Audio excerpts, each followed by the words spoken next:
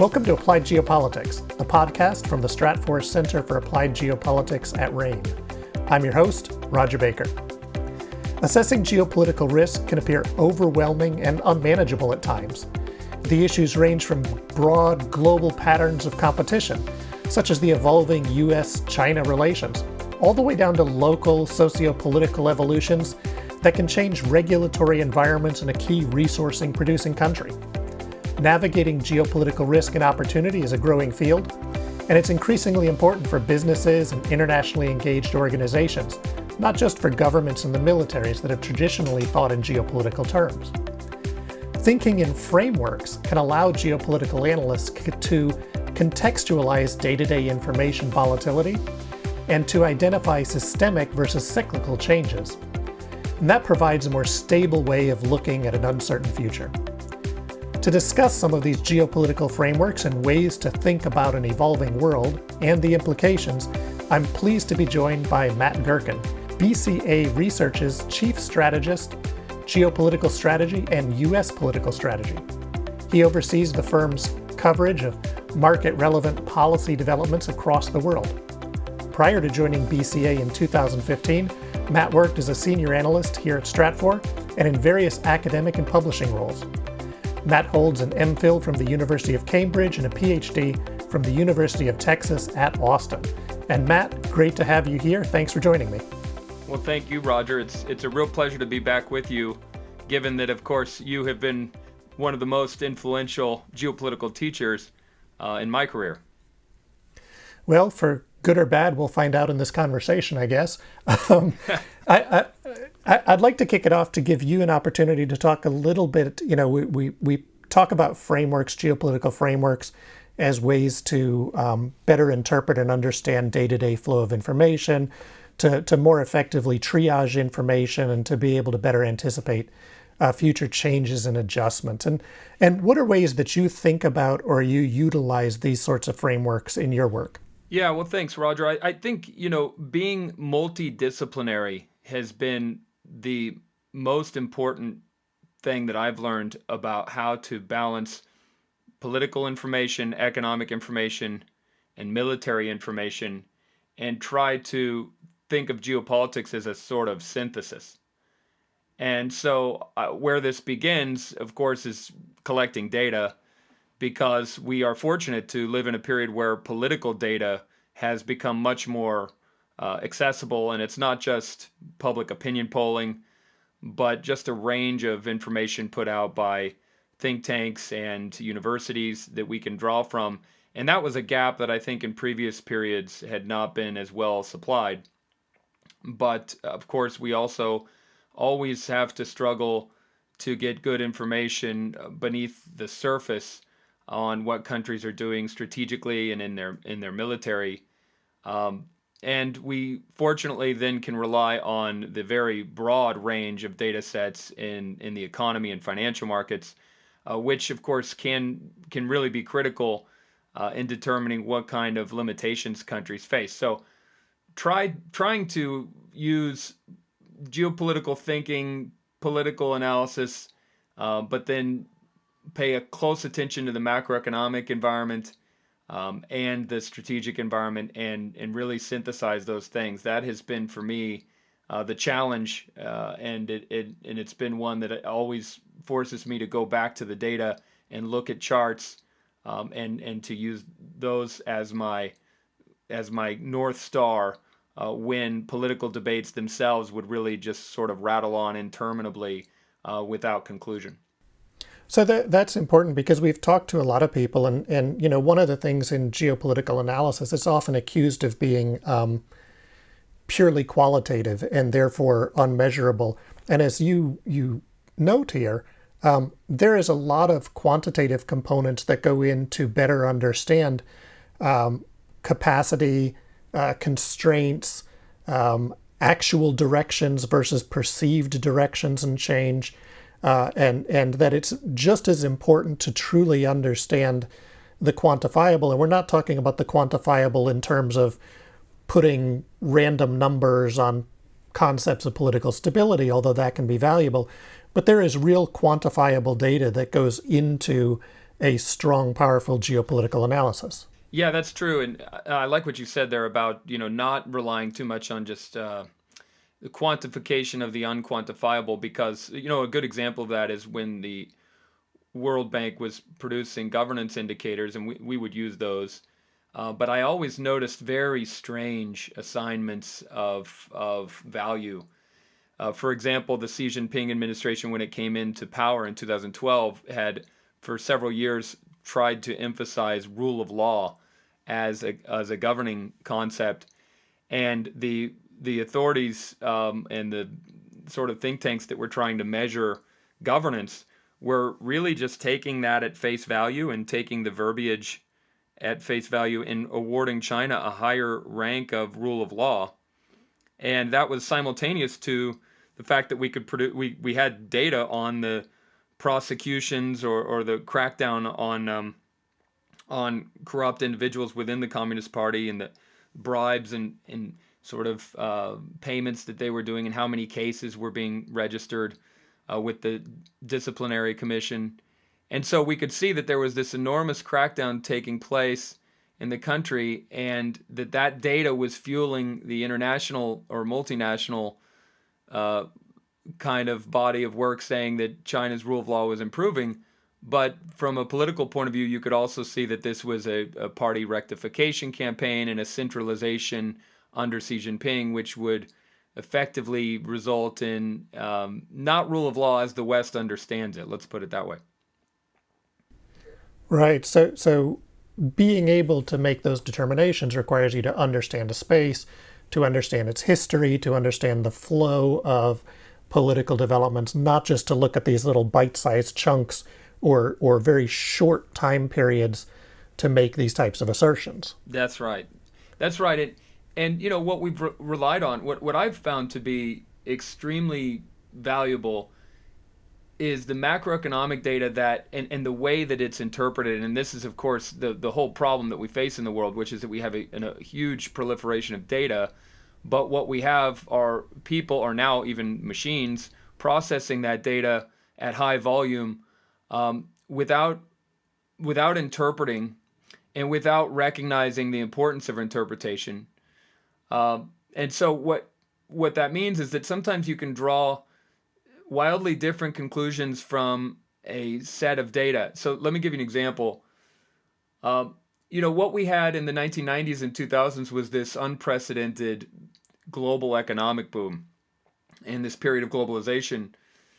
And that was repeatedly demonstrated in the economic data and highlighted as a cause of global peace.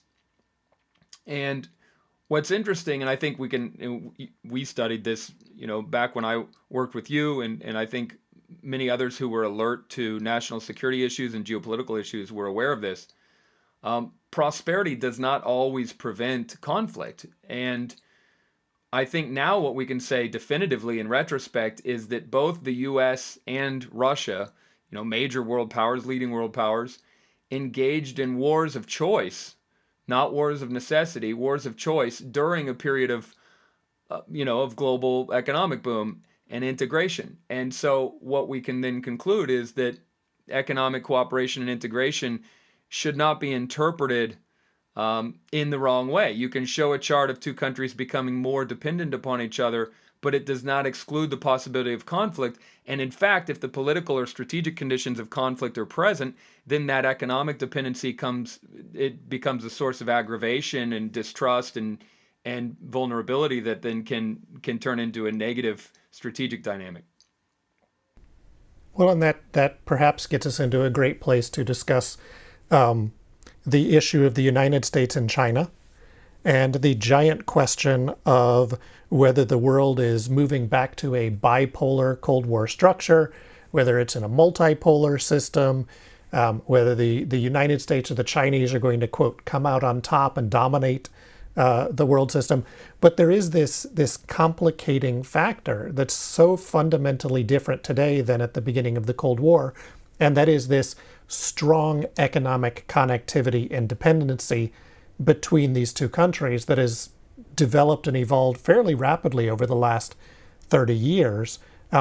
How do you then look at that broader question of U.S.-China relations, the structure of the world system, and how to think about those dependencies as either sources of friction or constraints on action? Yeah, good question. So first of all, in terms of the global power structure, my thinking on this might be a little different than some that you've talked to, but what I find striking is that you can have an educated debate over whether the world is unipolar, multipolar, or bipolar, meaning that academics really could sit around and have a serious debate in which each proposition is maintained.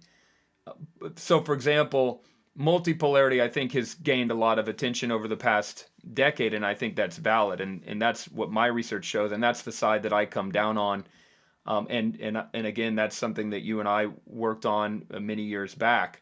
Um, but you can put forward an argument for bipolarity simply looking at the way that the U.S. and China are the effective dominant powers in a world where Russia's war in Ukraine has highlighted its own limitations and will, in the coming years, basically lead to further deterioration in its economic structure and stability. And since Europe and India are not really in a position to challenge the U.S. and China, you could make a case for bipolarity. At the same time, you will hear people say that no, we're actually at the cusp of a new sort of turn to another unipolar moment on the basis that Russia has clearly suffered uh, this breakdown in their strategy, and China is having a breakdown in its economy, which was long anticipated due to the demographic outlook and the debt issues. And so from that point of view, what we see is that the U.S. is surging ahead yet again in key measures like GDP per capita, or really innovative technology like artificial intelligence. So so I think you can put forward a decent argument for all three of those. Like I said, I'm on the side of multipolarity, but what I find interesting is what that really means is that there's an extreme uncertainty in the world today. If you can have an educated debate about unipolarity, bipolarity, multipolarity, that means that no one really knows what the global political structure is, and therefore high degree of uncertainty. And I think that just shows that we're in a period of transition, and the transition itself can resolve in different ways based on different scenarios.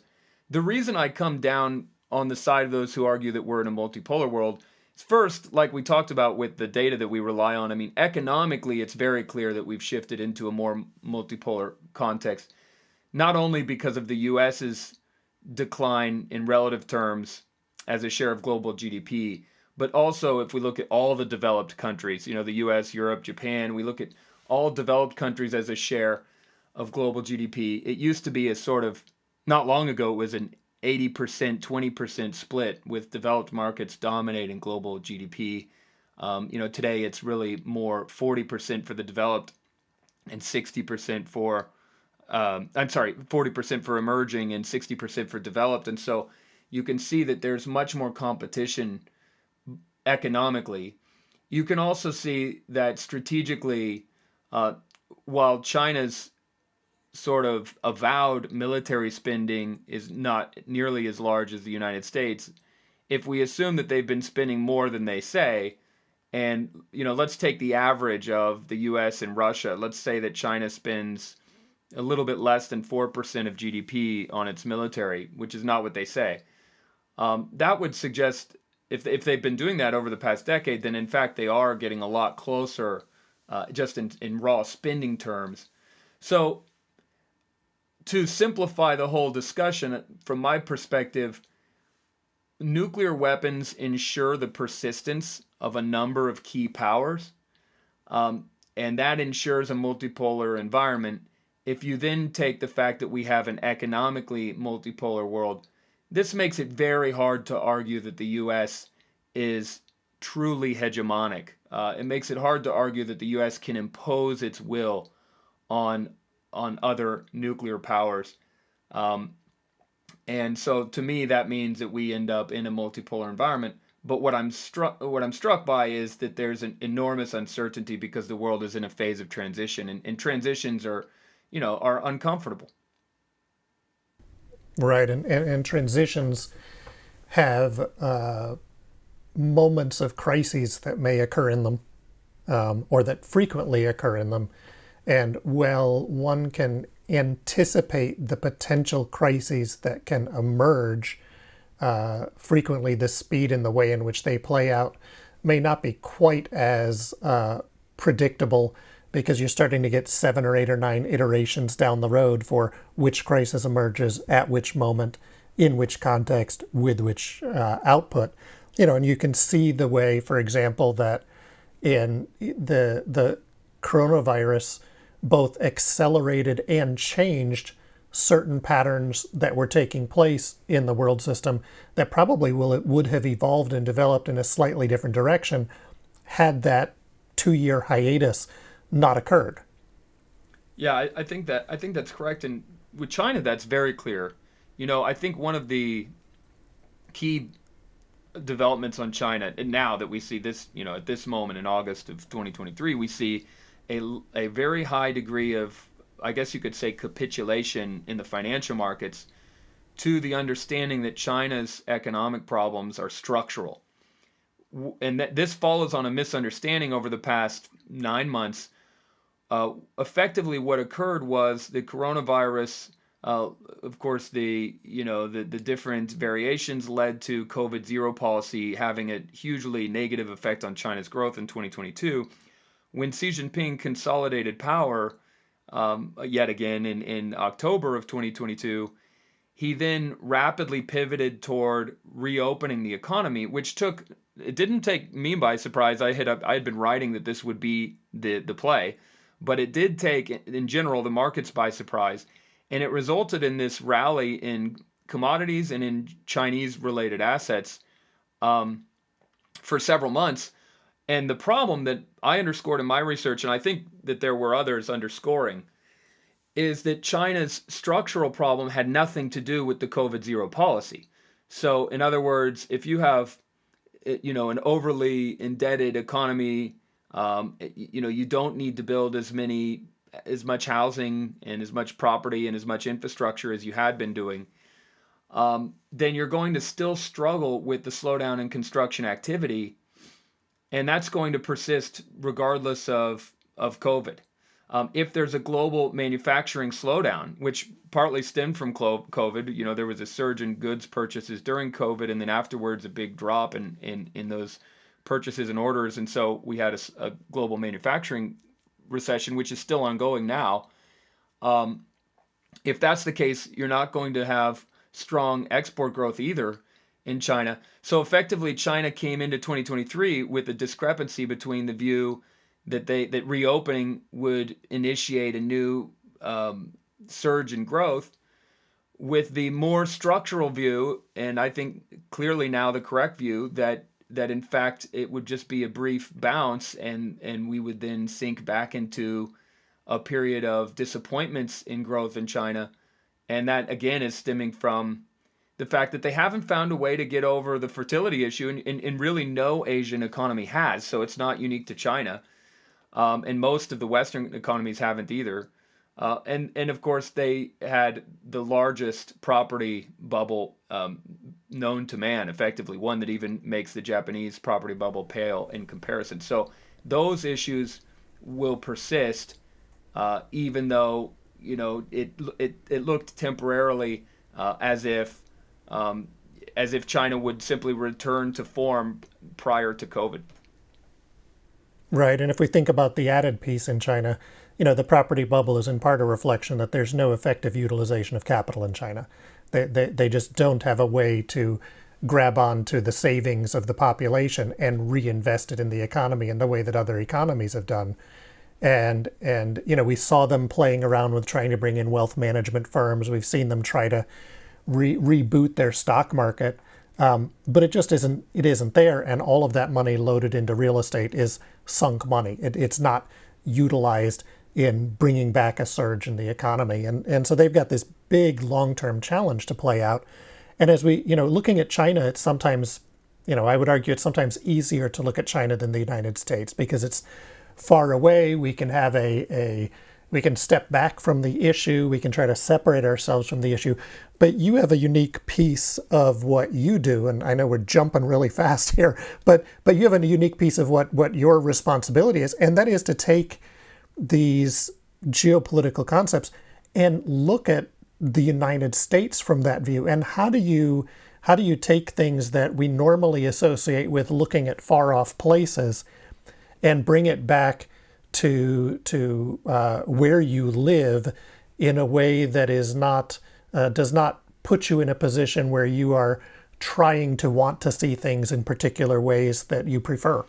Yeah, that's a great question, and it is a challenge, and I've confronted that, and it's interesting, in fact, because over the whole course of my career, both at Stratfor and at BCA Research, I have repeatedly found myself on the wrong end of accusations of partisanship, and what keeps me sort of going, chugging along, is that they come from different directions, and sometimes back to back. I'll have a client kind of say that I'm, favoring President Biden, and then in the next call, I'll have a client say that I'm favoring former President Trump, and so that tells me that maybe I'm doing something right.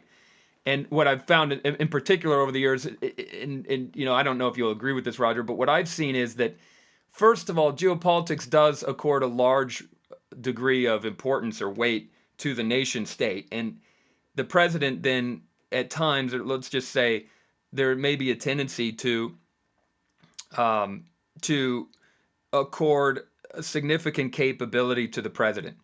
And in a partisan context, that will be seen as favoring the president. And so that's, for example, why I've been on the opposite end of, criticisms favoring Obama and then favoring Trump and now favoring Biden. And the truth is that I just don't underrate the American presidency as an office. And that's my view. But anyway, how do I do it? Well, one thing I've seen is that language matters. Like, for example, I've started referring to the Republican and Democratic parties as factions rather than parties, just to indicate a certain distance that I think, many geopolitical thinkers would have no trouble referring to the disputants in Thailand as opposing factions, but for some reason in America we're supposed to give them the dignity of being parties. But maybe change our language a little bit to distance ourselves. I refer often to the incumbent president or the ruling party or the opposition party rather than, using just the terms, Democrat and Republican, or even worse, saying right wing or left wing, which can sound pejorative depending on which direction. So, I think the language is part of it. I think the bigger thing, of course, is going back to our original point, being data dependent. What we see in the U.S. is very clearly a rural versus urban political split, and it's also one that recurs in U.S. history, which is federal versus state. And the electoral college has really become central to this because effectively we've had 5 contested elections in history, and 2 of them were just in the past 20 years. And the reason was because the Republican Party has been more adept at winning the Electoral College than winning the popular vote. And so this just naturally taps into a fissure in the framework of American government and generates controversy. But I hope that if we stay data dependent, what we can do is recognize that the U.S. has, first of all, a big problem with inequality. And inequality can be measured in different ways so that you can focus on different types of inequality. Income and wealth inequality is a big factor, but also regional inequality. We can identify that we truly are extremely polarized. So in other words, those who say that, well, the U.S. is always polarized, it's true. The U.S. was highly polarized in the 1800 election, but when we measure polarization, we have good measures, at least in the post-Civil War context, and we're at a historic high. So that's very clear that in a context of high inequality, we also have high polarization. And we've seen deindustrialization, and this really came into the discussion with President Trump. So I think those factors are all objective. And then what we've seen is that the Biden administration has co-opted a lot of President Trump's policies, which validates that those were legitimate grievances. Not on immigration. That's one of the big divergences, and on renewable energy. Those are big divergences. But with regard to protectionism, industrial policy, infrastructure, we see a new consensus forming, which is kind of an Obama, Trump, Biden consensus that the U.S. needs to focus on nation building at home. So pulling all this together, what I see is I think there is a new consensus forming. I think the data show that the Trump or modern Republican Party have a popularity problem, and had not pursued a broader tent, or a broader ability to reach out to different constituencies, and that's their structural issue, which I think can be solved as soon as they pursue a younger candidate, or a candidate who's more diverse or willing to embrace diversity. And then I think on the Democratic side, I think what they have is more of a cyclical problem. They have those structural factors in favor of having a large popular movement, but cyclically they have engaged in too much spending, which has jacked up inflation, forcing the Fed to hike rates, and they may now, there's a not low probability that we have a recession before the election, which would really scramble their plans. And this is a sort of a wandering answer to your question, but I guess I'd conclude by saying I think we're at a very pivotal moment, because if the Trump faction, or let's say the populist faction of the Republican Party, if they win in 2024, I think the only way they can do that is if there's a recession or some other major shock that we can't expect. But the recession probability is high enough that that's a reasonable risk. If that happens, then I think the polarization can extend, throughout the next 4 years very easily, 5-6 years. But if if we don't get that recession, then the Democratic Party is heavily favored to stay in power simply on the incumbent advantage, if nothing else. And in that context, what we'll see is that the Trump strategy has been disproved as an electoral strategy. And in that context, the Republican Party will have to adopt a different strategy for 2028.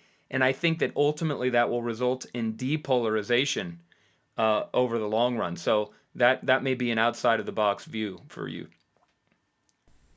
Yeah, I mean, to me, I'm looking at this from sort of a bigger picture also. As you've recognized from your work some element of continuity in the Obama, Trump, Biden administration in regards to national prioritization and things. It's part of a bigger pattern I've referred to many times as effectively continentalism versus internationalism in the U.S. And we're back in a continentalist pull. And there are very clear continentalist dynamics of all three administrations, despite the extreme political differences that we see. So I think that that's interesting. Another thing that maybe later down the road we can look at is the shifting center of gravity of U.S. economic activity. So it moves at different moments in time, and that has different socioeconomic reflections that play into that broader political spectrum and define what is what's the norm in America versus the outlying concepts. So there's some other pieces that we can look at. We're pushing time here. This is really fascinating, and I think what this tells me is you need to come back in a couple months, and we're going to talk again. Yeah, sure. Glad to do that. But let's go into sort of a rapid fire last shot. Give me 3 key themes, issues, or broader contexts to think about going forward outside of the United States. So as we're thinking about the rest of the world, what are 2 or 3 of the big broad themes or focal areas that you think should be paid attention to from these geopolitical perspectives as we're leaning forward? Okay, sure. Yeah, I think the first thing is Russia, because even though the markets have become desensitized to Ukraine in the war there, I do think we're still in a pivotal moment there, both because the Ukrainians have full support at present from the United States and decent support from Europe, and they're lodging a counteroffensive. So in other words, their momentum is not very likely to ever get much higher than it is this fall in the counteroffensive. And also the March 2024 election in Russia is a period where Putin will be extremely sensitive. Obviously, he can manipulate the election, but it's easier to manipulate an election that you win by the popular vote than rather having to steal one outright and risk large-scale social unrest, which is what happened in Belarus in 2020 and certainly can happen in Russia. So, so I think that we're in an extremely sensitive period there, and the gist of it is that if the Ukrainians are halted, then this stalemate environment is sort of confirmed, and then the world will start to look beyond this war. On the other hand, if the Ukrainians achieve a major strategic breakthrough, then I think that could really destabilize the world, because I think Russia would be forced to escalate further given that context in the domestic politics in Russia. So that's one dynamic, and I think you could broaden that out to sort of the future of Russia, and I would just characterize it as, will Russia continue to easternize, which has been the effect of Putin's regime and Putin's outreach to China and breakup with Europe, or will there be regime change in Russia, and will Russia revert back to engaging with the West? And I think that's very far away today, but I think for those of us who think geopolitically, we have to still consider that as a potential over the long run. Another one would be China. I think we've identified that they have an economic breakdown that's going to lead to social instability, but also what we've seen is a more assertive foreign policy, and that's over the whole period of the declining income growth. So we think it'll continue. And in that context, what does China do? I don't think that they're ready to outright invade Taiwan, but I do think that the pressure on Taiwan can go up, and the pressure in their region, and so I think an extroverted Chinese policy in the context of debt deflation at home would be extremely worrisome. Whereas the contrast would be, well, what if the Chinese leadership really does make a giant pivot and start to focus more on rebuilding their economy and not pursuing a more aggressive foreign policy? That would be a change. That's not really what I expect, but I do think it's an important dynamic to watch. And then finally, the Iran and Middle East scenario or context. I think this is important simply because the Iranians have achieved nuclear breakout capacity and nothing has happened. I think the news media is kind of ignoring the issue. Financial markets are ignoring the issue.